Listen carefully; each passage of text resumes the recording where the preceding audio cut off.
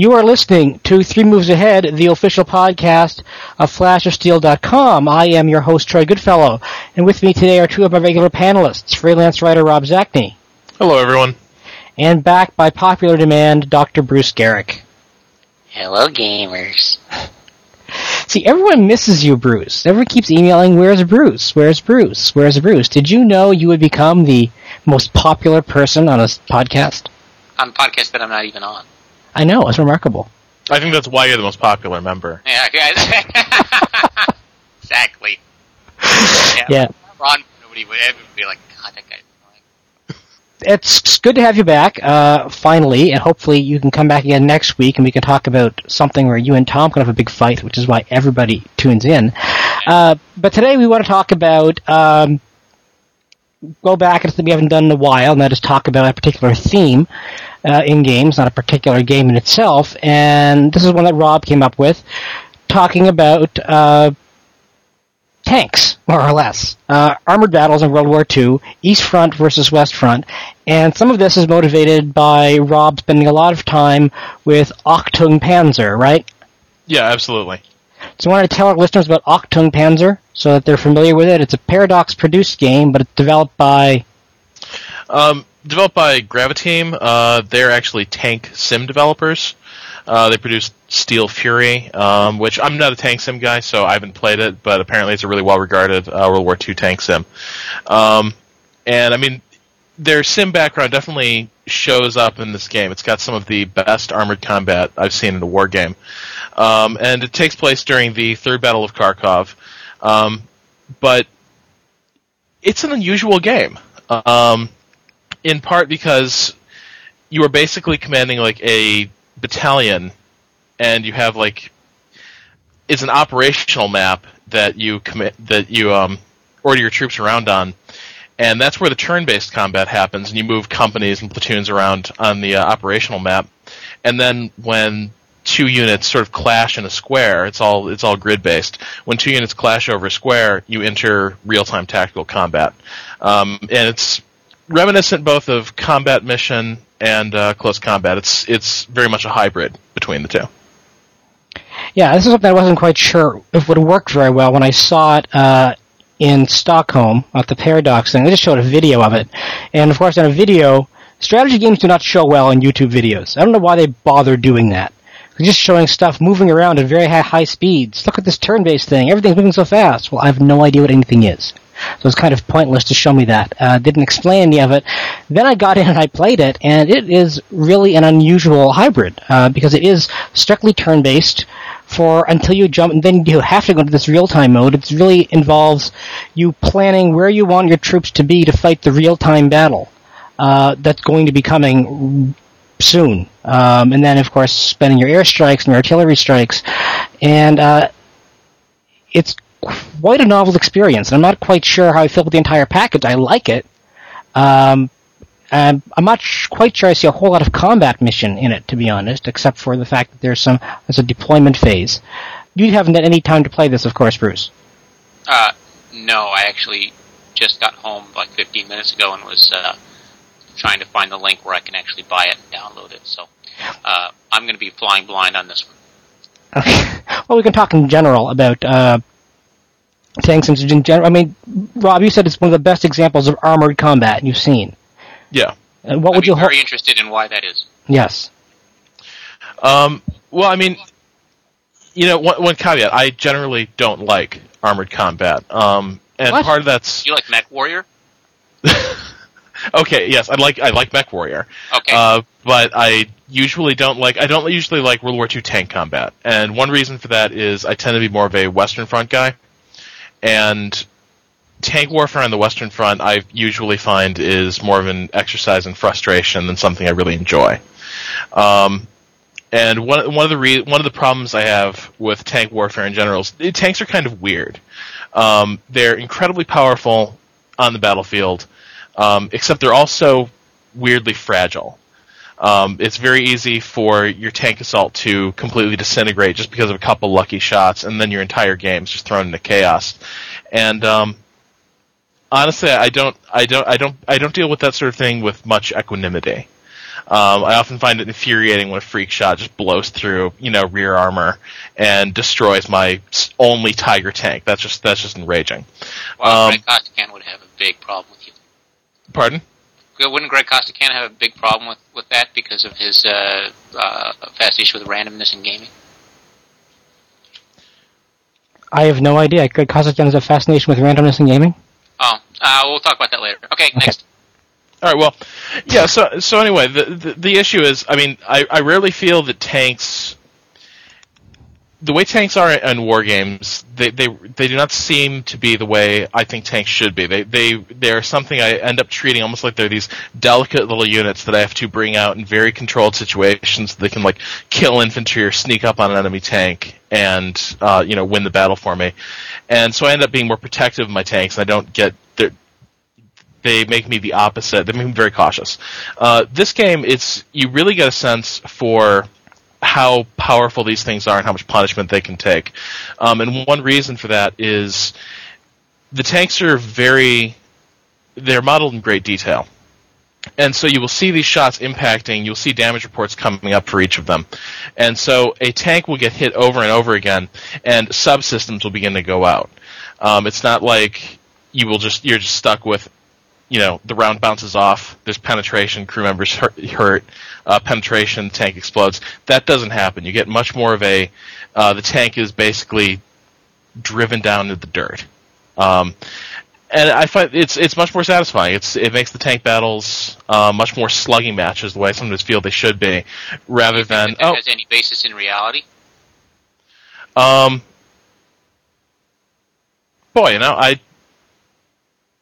don't know. I don't know enough about Eastern Front tank warfare, honestly. What about Western Front tank warfare? In Western Front tank warfare, tanks should just blow the hell up if they're Shermans. That's my understanding. One of the reasons tank warfare on the Western Front kind of sucks is because Sherman versus Panther is not a good matchup. That's true, but that's only talking about tank versus tank combat, right? Right. I mean, you can have tank warfare on the Western Front with tanks versus infantry, or Sherman versus Panzerfaust. That's true, but it often happens in very constrained circumstances. A lot of times, like, if it's a hedgerow campaign, the tank isn't really allowed to reach its full potential, right? Because hedgerows are terrible tank country. Right, what if it's Japan or Falaise Pocket or one of the big wide open, or what if it's like, the breakout from Sedan or any of the other wide open Western Front tank combat type things? Well, how many war games really focus on those engagements, though? Well, I think there are plenty of combat mission Beyond Overlord, and actually in Africa Corps too. I think there was some Western Front stuff that dealt with, didn't deal with hedgerows at all. I don't know. I mean, yes, there are plenty of claustrophobic constrained scenarios in Western Front combat, but I mean, I don't know. I mean, I feel plenty of constrained. This whole thing actually, this is going to get me going because I really actually was going to. That's one of the things when you were emailing and you guys were discussing what we were talking about in the show. I was going to kind of challenge the whole idea that Western Front tank combat is. Is this constrained claustrophobic space, and that Eastern Front tank combat is this wide open thing. I mean, there's a lot of combat on the Eastern Front that wasn't wide open steppe, especially stuff around Leningrad and battle for Sevastopol. A lot of the obviously Stalingrad, but a lot of the stuff in Veliki Luki. I mean, there's a whole bunch of battles that don't really fit the whole mold. And I just mentioned, Falaise Pocket Mortain and all the encirclement battles of, the breakout from Normandy plus the breakout from Sedan. And then if you want to throw in the Western Front, if you want to throw the desert in the Western Front, then there's definitely, that's certainly, I think the desert is actually the best place for tank battles. That's my favorite theater for that. But, so I'm really curious, I don't think that, Kharkov, by the way, was a city, and there was a lot of house-to-house fighting in all the battles of Kharkov. Actually, that's something I should clarify. Achtung Panzer, ironically enough, doesn't actually deal with the fighting in the city proper. You are a battalion commander, and you're dealing with a very small pocket of the front line around Kharkov, and what you're dealing with is primarily the outskirts. So you're fighting in the flat land surrounding the city, and actually, I think it's all like on the southern flank of the Kharkov invasion. I think you're right. So you're not even really where the major breakthrough happened to the north. Now, it's another thing you said that is it's also kind of confusing to me, because I was reading the advertisement for Achtung Panzer, and it said that I was going to be an army commander. And so therefore I assumed that I would be, commanding an army, which would have, divisions in it. But it turns out that I'm not. It turns out that I'm commanding some company or something. Is that true? Yeah, you're definitely commanding a battalion. You are... on the operational map, you are moving companies around, and when engagements begin, the smallest unit you can order is a squad. But when the largest unit I can order around is a battalion. No, that's on the operations map. You are a battalion commander. There are no other battalions around you. Commander, so you're not an army commander. So Paradox is already engaged in a very, very dubious disinformation campaign. It's possible that a lot of people might just think that anyone commanding any sort of troops at all is an army commander. But the people that this game is aimed. They will find that a damnable lie. The intended audience will find this to be a dastardly lie and misinformation. Well, I think the screenshots might give the game away, though. You think? I think if you're an army commander in War II, you're not going to be having this lovely 3D engine with like individual tanks and soldiers running around. You never know. I mean, I can always. By the way, this Graviteam, did they make Steel Fury Kharkov 1942? Yes, they did. Yeah. Is that like the same game? Only the second Battle of Kharkov? Yeah, it's the second Battle of Kharkov, but it's not the same game because that's a sim. That's just a straight sim. You drive the tank. Said that's a sin, and I was like, oh yeah, it is a sin to make two games. Actually, it's a sim. Yeah, a sim where you drive the tank in Steel Fury. Yes. Okay, but hang on. I want to go back to. I didn't properly phrase my problem with Armored Warfare. Okay. My problem tends to be this. First of all, I generally prefer commanding infantry in war games. I just really enjoy infantry combat. So, for instance, in the old close combat games, I think A Bridge Too Far is the best game in that series, hands down. I love the street fighting and the fighting in the villages and everything. I really thought that Close Combat 3, which is Eastern Front, I thought that was a misstep. And my big objection is, I find it's a rare war game. I find that manages to make infantry and armor coexist happily and interestingly on the battlefield. Except for Advanced Squad Leader. You don't think a combat mission did that, Rob? Well, I mean, hang on. For me, combat mission's kind of like the gold standard. To qualify that, I only played Beyond Overlord. Okay. So I skipped Barbarossa to Berlin. I actually would say that infantry and armor and combat mission are not very well integrated, and I'm gonna go on the same sketchy evidence that Rob went on earlier, and I certainly applaud him for going with his gut, which is what I'm going on, which is that it just doesn't feel quite right. And why not? It was like that, and if I ever come back as some kind of German Panzer Grenadier, I can verify that and then let you know later. But it doesn't feel. It seems to me a little bit random because the infantry in close combat against tanks supposedly really effective, but the problem is they never get close enough, or they always fail their the morale check. Yeah. Close combat morale check, which is what always happens to my guys in Advanced Squad Leaders, that they fail morale check and then they can't get into close combat. But so I'd be interested to know from Rob what do you think? I mean, what does it do? The whole thing about the damage progressively destroying your mech is really intriguing. Although my understanding is that's not really how things happen. You basically the shells would either penetrate and do a lot of damage, or they would bounce off, or you get like concussion effects. But you really wouldn't have like, I can't turn left, or my our maximum speed is down by 33%, right?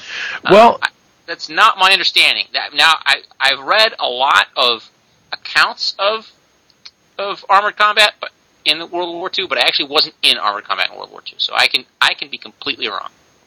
All right. Well, listen, I want to get back to you said, Bruce. I think it's tied into the discussion we're having here. Is this whole it doesn't feel right? That somehow there's a sense that we as gamers, this belief that we have what war is supposed to be like.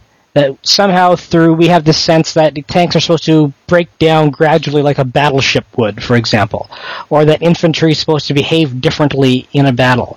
What are our expectations we bring to a World War II combat sim like Achtung Panzer, which has a lot of really neat touches in it? The infantry will climb onto the back of a tank if they're going to be going for a long distance, and it's going to be safe, so that they'll just hop on their own to get the ride. Some really neat period stuff that we've seen in movies. We've seen in Band of Brothers and stuff. So that looks right. But how do we know when a game feels right if you're not experts like you are, Panzer Bruce? I'm not an expert, by the way. I know. I want to make sure that everybody listening to this podcast, I'm not an expert in any way in Eastern Front Armored Combat. I've read a lot about it, right, and I enjoy reading about it and studying it, but I mean, I have no idea. I mean, I think all this stuff could be complete hooey, right? I mean, all the things that I think about, Panther tanks could really be wrong, and I just sort of... It could all have come from the games you've played. Yeah, they pretty much do. All of my understanding of combat in World War II comes from books I've read and to some extent games I've played. And I mean, one of those games is, Advanced Squad Leader, and God knows how, that may not be very realistic. So, I mean, you read accounts of Armored Combat, and you sort of extrapolate that. And then you see photos, and then you sort of make a story out of the photos that you see, and I just think that a lot of this stuff that gamers have very specific preferences that may not really be quote realistic, close quote. So, Rob, go ahead. I'm talking. Well, I think one thing. I mean, I agree. We fundamentally can't know what it was like, especially about some of these really technical aspects of warfare. Not many people have the experience of, fighting a platoon of panzers anymore. That knowledge is kind of lost. We historians can sort of describe what it was like based on accounts, but we can't really know. But I think it is important that a game sort of has to pay respect to what our intuitive understanding of what a war would be like, of how combat unfolds. And just one example off the top of my head. Calling in artillery fire, support fire from off map.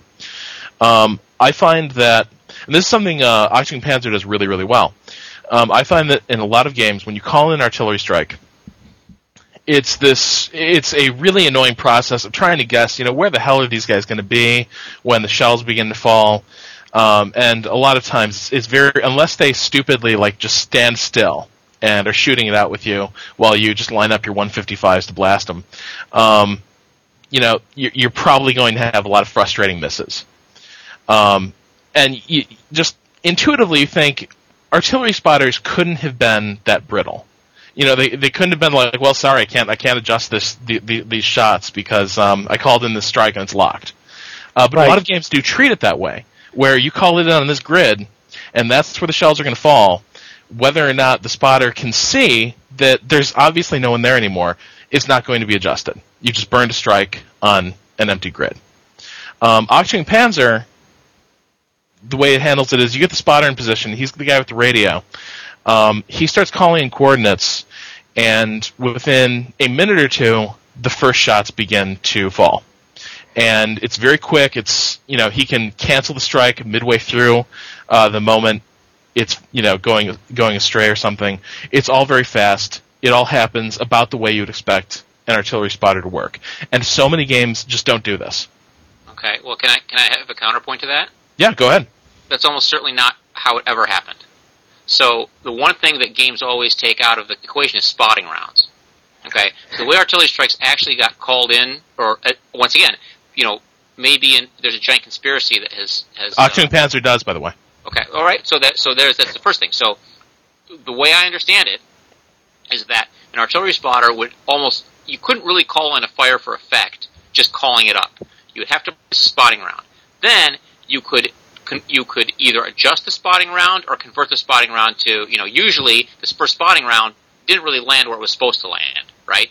So then you adjust it, and then and depending on the skill and coordination of your artillery batteries, they would be more or less likely to correct to something that the spotter called in, and then after some adjustment, then you could call in a fire for effect. Now, the time involved in getting a spotting round placed, and then having that corrected, and then having that converted to a fire for effect was, I think, pretty different among the various armies. And Right. German artillery efficiency was much better until later than Soviet artillery efficiency. So it was very difficult for Soviets to. What they usually used was pre-plotted. They'd map out where their strikes were going to be, and that's basically where they had to go. So, and it also is in keeping with their sort of like planned. There's a whole bunch of different things that I think don't get done well in war games regarding Soviet battle doctrine, which was very orchestrated and pre-planned. And this is actually, And that's something that's what the Soviets continue throughout the Cold War. Very strict. Exactly. Because they had a lot of very poorly trained troops that really didn't respond well to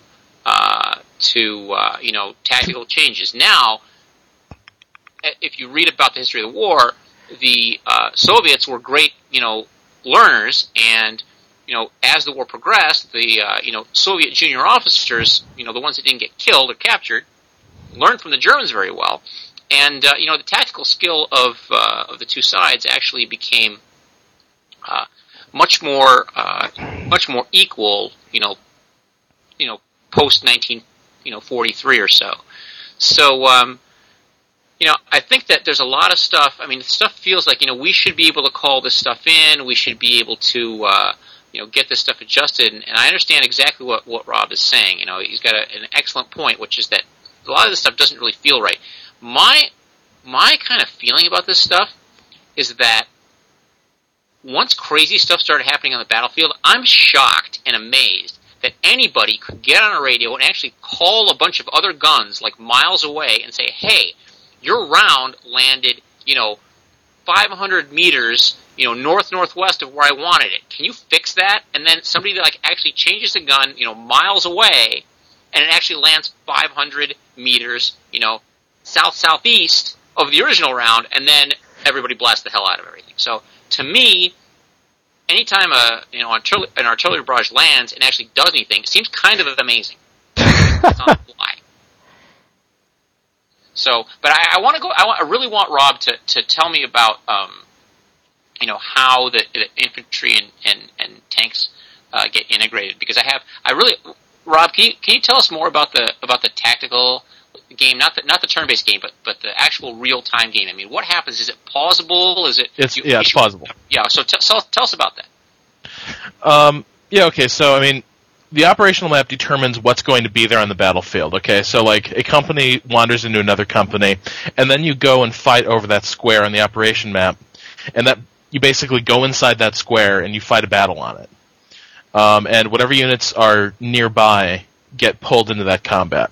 So I mean, or a recon company blunders into another recon company, but there's tank elements and mechanized infantry elements nearby, you're going to have a huge dust-up over two recon companies bumping into each other.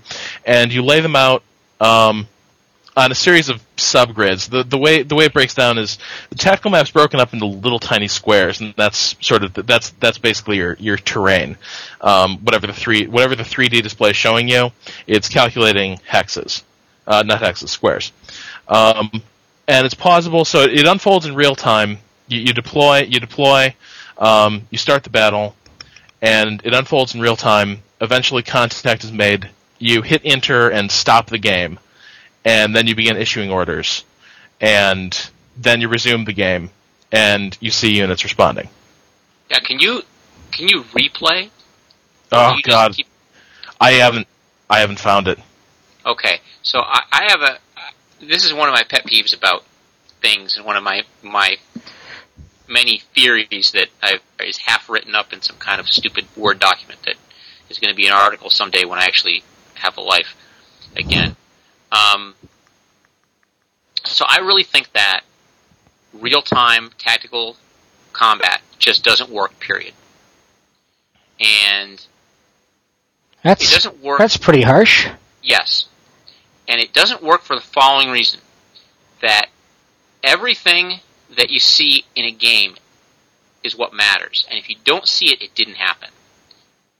And it's all about Tom Chick and his games tell their own stories rather than, games telling scripted stories. And I think that's why I think Combat Mission really is the best kind of game, best kind of tactical war game, because you can see every story play out. And games that don't have a replay, the most amazing turning point, climactic part of the battle can happen, and you can not see it. And then it's completely irrelevant. And I kind of liken it to like a turn-based role-playing game where you have some thief, right? And all he does is throw daggers during combat. And usually, it doesn't do anything, and it's kind of useless, and you do 1 to 4, hit points of damage each time, except you have some set-piece combat. And in a real-time game, it's plausible, sure, but, all these guys are hitting things, and you have some monster that you're almost wiping out your party, and then all of a sudden he gets killed. Okay, and you don't really see why, but it just happened. All of a sudden everybody's almost dead, and then the monster's dead, and you win, and you're happy. Well, in a tactical game, everything you do makes a difference because you can see it happen. So your thief that's standing in the back throwing the daggers, you may not have realized in the real-time game because you're just kind of watching everything happen, but your paladin was about to die, and your wizard was out of spells, and your cleric didn't have any healing left, and the monster had 4 hit points, or like 8 hit points or something, and the thief threw his dagger, and it did 4 hit points, critical hit, 8, exactly kills the monster, saves you, right? But you would never know that unless you actually, saw it happen, and in these big games, where everything's real time, there's no replay, you can't do that. And Combat Mission totally solved that problem by the reasoning that, you give all these people orders, all your troops, all your tanks, whatever, and you play it out, but then you can play it back from any angle. And right. That's what's so great about that game is that, you have some strong point where, all your attention is focused. You've got tanks bearing down on it, you've got artillery hitting it, you've got, air support, whatever. And,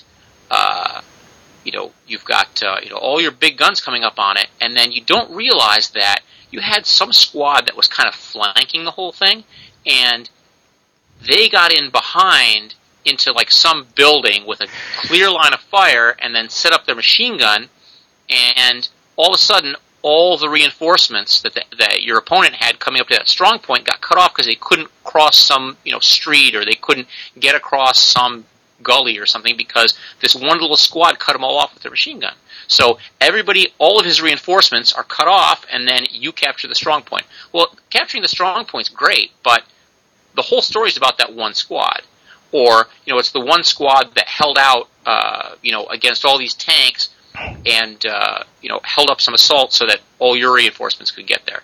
And if you don't see that, it's really like the tree. If the tree falls in the forest and nobody's there, in gaming it absolutely doesn't make any sound because the only point of the game is to entertain you. And if you don't see something happen, then it really didn't. And I think that's the big problem with real-time tactical gaming is that you miss so much that actually matters. I mean, you miss the little things always make the game, and in a tactical real-time game, you're likely not to see it because the thing that you're concentrating on might not actually be the thing that made the difference. The straw that broke the camel's back is somewhere else, and it's some small little thing that you missed. In combat mission, you're going to see it because what you're going to do is you're going to play through and like, wow, how come those guys back there didn't make it? And then you scroll around and you have the free camera and you scroll, you pan and you see, oh my God, look at those guys. There's like 2 guys. My squad is composed of 2 guys, but they got up into that room and they had a clear line of fire and they're on the first floor and they had, complete line of sight behind that enemy strong point, and all those enemy infantry couldn't make it, and then that's why my assault teams captured it. So I think that for that reason, real-time tactical gaming is much less interesting to me, because I'm not. If I keep pausing the game to look at the whole battlefield, it kind of breaks my concentration. Second of all, you still, no matter how often you pause, you still can't pay attention to everything. Right. So, I mean, when you did the combat mission, Tom versus Bruce, that's one of my favorite Tom versus Bruces ever. Barbarossa to Berlin, and I won, by the way. You did, and it was not an easy fight. You were running out of tanks, as I recall. And did you use the free play camera? Did you replay that? Did you? Oh, every turn. I looked through, and how did this happen? Why did those? There were so many interesting points in that battle. There was the time where I planned out this meticulous assault where I loaded up all my guys in half tracks and then drove them up to the town that Tom was defending, and Tom executed this brilliant ambush. I mean, it was really, I can't believe I'm complimenting Tom, but I guess he's not here, so it didn't really happen.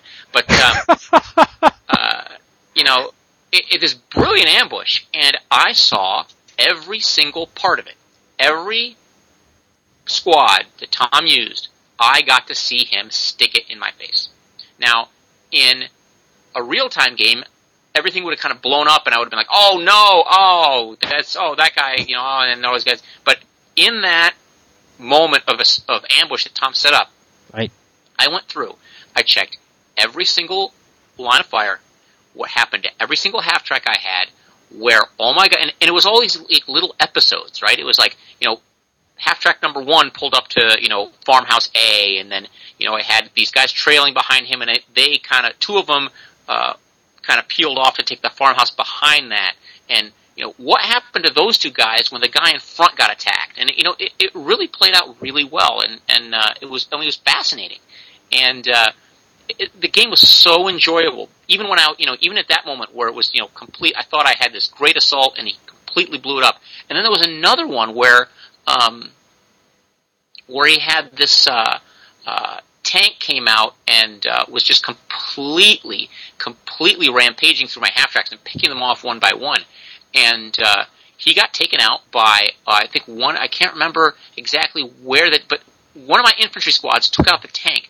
And when I was watching it, and when I was watching the turn, I was focused on my half tracks. I was focused on them, like, oh, is that guy getting away? No. Oh, he blew up. Oh, is that guy getting away? Oh, no. And I would see each one, and then all of a sudden his tank blew up. And I couldn't figure out why. And it took a couple replays to see, that Panzerfaust took out his tank. And then I went back even further and watched, where did that where was he before this tank started rampaging? They moved, up into the second floor of a building, and then, as I recall, I mean, I could be remembering this all wrong, but it doesn't matter because that's what I remember, so that must be what happened. Right. There will be a link to that Tom versus Bruce, which is online at the bottom of the podcast. So I mean, all that stuff was just so, and you discovered it. You discovered it. Minute by minute, and you replayed it, and you looked at it, and you saw, oh, look what those guys did. And there was the tank that was firing the armor. I had a Tiger II, I think, that was firing armor-piercing rounds, and he ran out of them. And all of a sudden, he started firing high explosives, and we didn't really realize it until we kind of replayed it. And then he started firing smoke rounds because he was out of anything. It was hilarious, and all that stuff are things that that we only really appreciated because we could replay the game or replay the turn because other stuff was happening on the battlefield, and if I hadn't been able to replay the turn, I would have either missed that or I've missed everything else, because you can really only pay attention to one thing at a time. And that part was so compelling that all the other stuff that was happening on the battlefield at that time, would have gone unnoticed. So I really don't think real-time tactical gaming is appropriate for war games, or especially it's not appropriate for tactical war games. I don't think it is, and it's a shame because I think that a lot of really good stories get lost. I totally disagree. I think it's a matter of taste. One of the reasons that I never really warmed up to the Combat Mission series is that for me, the war game I always come back to is Close Combat. I've loved the immediacy of it, and yes, stories get lost, but at the same time, I always found watching the replays over and over in Combat Mission kind of took me out of the battle. It made it more of an intellectual exercise and less of a visceral experience. And I honestly preferred the... Wait a minute. Did you just say you preferred a visceral experience to an intellectual exercise on this podcast? I did. Wow. We're going to have to report you to Tom Chick. Yeah. Go ahead. You're not fired yet. Hey, I'm the shallow one. No, it's a good remember? point. And to kind of back Rob up on that, I completely understand what you're saying, and I mean I see my war games as being, to the extent that something is a war game, I feel like, the plotting the turn and plotting my strategy is really 90% of the fun, and I get plenty of visceral enjoyment out of watching, the stuff unfold and watching the replays. But I can totally see how, yeah. See, for me, it's very much about all really instant gratification types, and they just want everything now. I mean, that's just how that's the rule. I see it more as an issue of flow. I really enjoy. I never found a good rhythm with Combat Mission. In part, it also allowed me to indulge my worst micromanagerial impulses. I would over-construct my turns, and it drove me absolutely insane. Trying to create the perfect maneuver. That game and I had problems. It accessed the worst parts of my personality. But I love those moments in these real-time games, in Combat Mission, not in Combat Mission, Close Combat, or Auctioning Panzer, where, I'm just watching a squad move toward a tree line. And I think I've scouted the tree line, and I turn around to, go give an order to another unit, and I hear an MG-42 just open up and screaming. And for me, that the shock of that moment is totally worth it. I don't necessarily need to know what exactly happened, because I just had the experience of having, a routine infantry advance just turn into bloody mayhem. You can have that happen in Combat Mission too. I mean, because exactly the same thing happened in Combat Mission. As a matter of fact, it does happen in Combat Mission. Yeah, because the turns play out in real time. I mean, it's not like you order your turns, but then everything happens in real time, and you can't interfere. I mean, in a real-time game, you hear the machine gun, you tell your guys to duck, and you move them out. Combat Mission, you've got to plan your orders out, and your guys are walking to death, and you can't stop them till that clock's run down. Yeah. Now that's actually something that I think that feels right to me, in the sense that, there's no way in, the real land of, getting blown up by Germans, that commanders were able to all of a sudden, control large parts of their command, at a split second when they saw an MG-42 open up. Not that this is all about realism, but anyway. Right, but I mean, as far as, what feels right, I mean, yeah. Micromanaging all that stuff doesn't really feel right to me. Now, there's a lot of micromanaging in Combat Mission. I mean, Yep. you plan out these elaborate assaults, but then you give up control. I think it's a reasonable trade-off. Total control at the beginning and no control, when it happens. And that's because Octung Panzer's excellent sound, by the way. Excellent what? Sound. It sounds like it really happened. Yes. No, the sound design is probably one of my favorite parts of the game. How the battlefield echoes and rings, and you do hear the tanks coming when you can't see them in a nice way. Oh, and it happens. I mean, Combat Mission too. Oh yes, I know. I'm not saying it didn't happen in Combat Mission, Bruce. I'm just saying I like it in Octung Panzer. yeah, I mean, one thing I miss that Combat Mission did, and Octung Panzer really doesn't, is sound contact. Yeah. I mean, you can hear them. You can go. But you're not sure where they are necessarily. Yeah. Right. It doesn't mark it on the map, and plus, nobody tries to identify. The game doesn't try to identify what the hell you're hearing. So I mean, basically, you've got it's down to you to figure out whether or not what you're hearing is a Panzer or a half track, because the game's not going to tell you until it pops out of cover and you're engaged. But one thing I always enjoyed about Combat Mission was, troops would get spooked and they'd start to hear stuff. Where they'd be reporting, a German heavy tank somewhere out beyond the tree line, and then you come across it, and of course it was, it was a half track or something. That's one thing I enjoyed. Gets across the psychology of misreported identifications. Yes. But so Octung Panzer is very affordable too for anyone who's interested. It's what, $20 or something? Yeah, $20. Yeah, I'm going to download it probably tonight, which means I'll get to play it in about 3 weeks. But I'm not that big fan of tactical. Talk about not feeling right. Tactical aspects of operational level games. I mean, it feels kind of weird. Like I'm ordering around these battalions or companies, but I'm looking at this giant map, and it doesn't really seem right to me. That's something I really don't, and I don't really know if there's a good answer to that. A good solution. I think that you kind of either have to play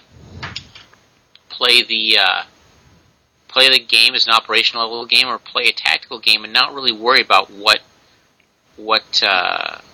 happened. I think it's better to tell the story of the little part of the battle that's what Advanced Squad Leader does so well, is that it tells you a little part of some larger battle, and it doesn't really worry about the bigger context is important, but it doesn't try to sort of artificially place you there. Right. And I'm really interested. It's too bad Combat Mission campaigns never came out, but that was kind of a different idea too. But yeah, I can't imagine how that would have even worked. Yeah, I think that it's really kind of a lost cause trying to incorporate a tactical and an operational or strategic level game into the same game. It just doesn't really.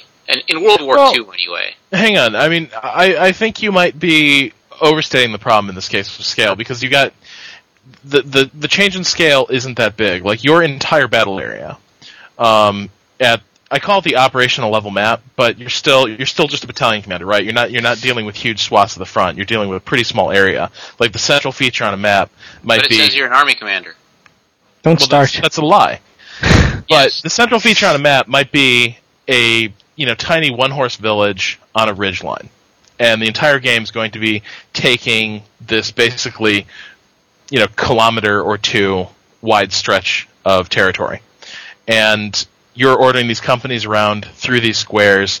But it's not like you're ordering larger, very large formations around, and then you enter a totally different level of command. Okay. In the battle, it's just you're dealing with the abstractions of these tiny subunits on your battalion commander's map, and then once they run into combat, you go and take control at the scene.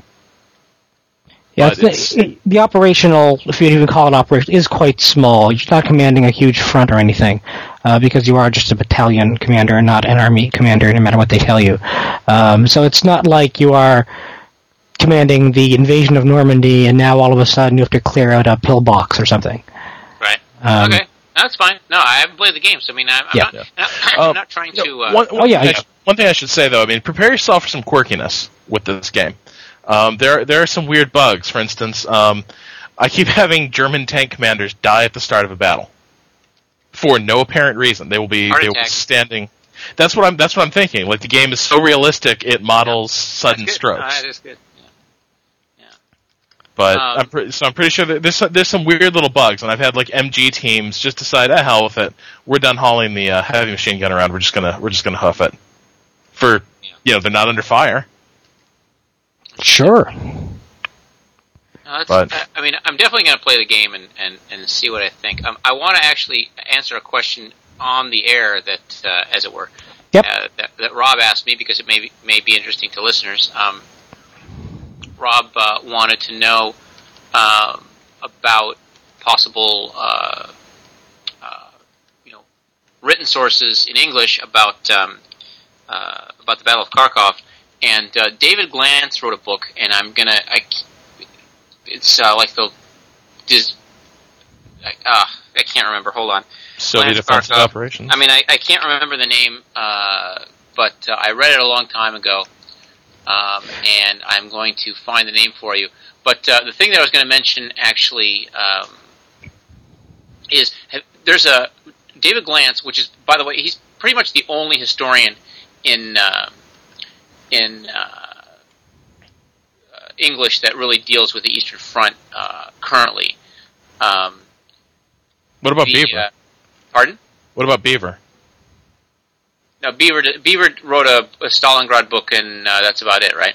I mean, he wrote the Stalingrad book, he wrote the D-Day book, he wrote the Berlin book. Well, Berlin book's not an Eastern Front book, as far as I'm concerned. Oh, wait, now, how can Berlin not be Eastern Front? I mean...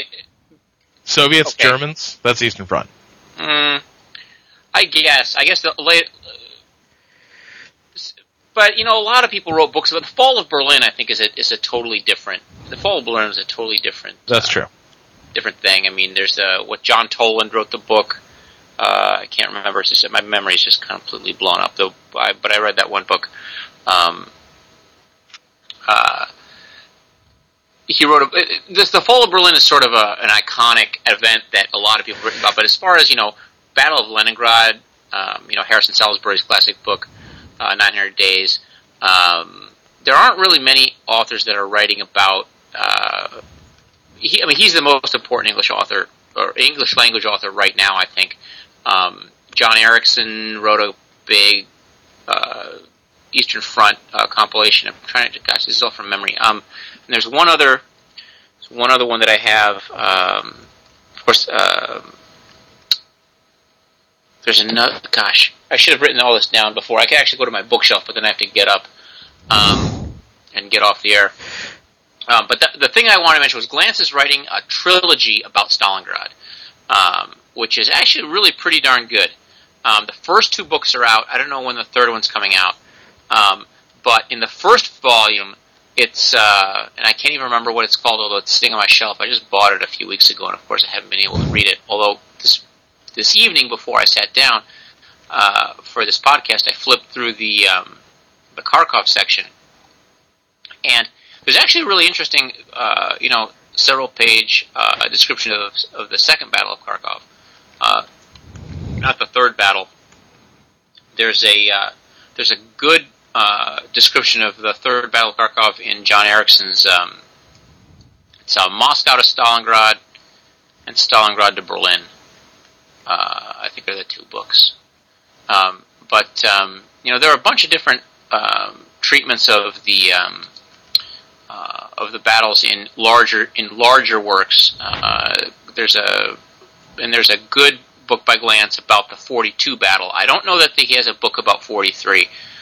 He also wrote a good one about Operation Mars. It's called like Zhukov's Biggest Defeat or something like that. So basically, you should just type David M. Glantz into in Amazon and just see what comes up, because that's basically where you're going to find all your English language stuff that's in print these days. There you go.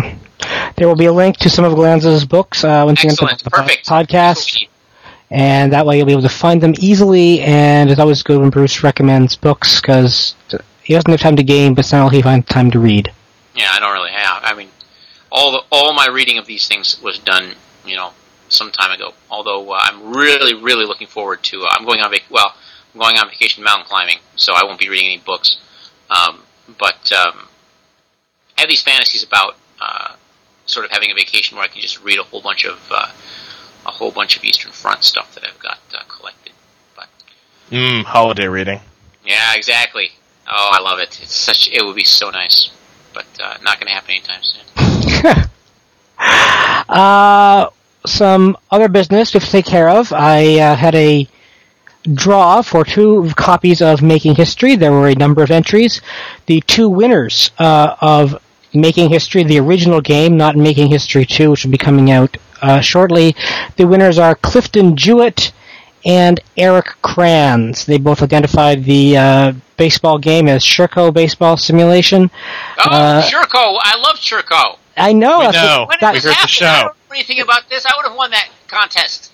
That was what are you talking about? The question was a question from 3 Moves Ahead. It was about Making History from 3 Moves Ahead History. The question I asked was, what baseball game did you and I talk about? I was surprised anybody played it. In the episode we had with Bill Abner, episode 22, Shurko Baseball Simulation was the correct answer. So Clifton Jewett and Eric Kranz, I'll be sending, well, hopefully by the time you hear this, there'll be an email where I ask for your address, and I will mail out the copies of those games, hopefully by the end of the week. Next week, don't have a topic chosen yet. Hope we can have you again, Bruce. You're missed. I'm hoping I can. I mean, unless, I end up going off like some other rants like I just did tonight. But if Bruce is back, we will have the long-delayed Imperialism show. So really, is that going to actually happen, do you think? We're not going to have anybody, not going to have any guests or anything, do you? Yeah. Can't we get somebody that made Imperialism come to talk about Imperialism? I tried. I know. I'll ask. That's what they said. They said, well, what do we know? We made the game so many years ago, we've forgotten it all. We'd rather have you guys talk about it. So. That's exactly what they said. But remember, listeners, if you like it when we talk about war games and get into nerdy discussions of mechanized warfare, let Troy know, because he's resistant to these topics. Right. Also, if you're interested in us talking about mech warfare, then you should we'll talk about Mech Warrior 4 Mercenaries. Mech Warrior 4, or whichever. We should have a program about Mech Warrior. We should. Really? Talk about the novels. Talk about BattleTech. Yeah, because that was a strategy game. Hell yeah, it was. It was, yes. So how come we're not talking about it? And a really good example of how expanding rules can totally ruin a game. Like a really good example of that. Really? Yeah. Okay. I'm all about us doing a Mech Warrior. Do you think Tom would want to do a Mech Warrior show? He might. Tom's kind of a big Mech Warrior guy, isn't he?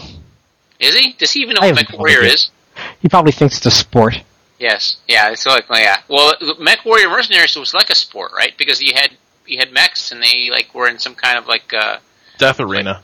Yeah, exactly. That's like sports. Tom hates that stuff. You should do another sports show. Thank you for listening, everyone. Next week, hopefully we'll talk about Imperialism, and hopefully we'll have Tom back from his great big business trip to Hawaii. That stupid person gets to go to Hawaii. And Julian, who is in Amsterdam.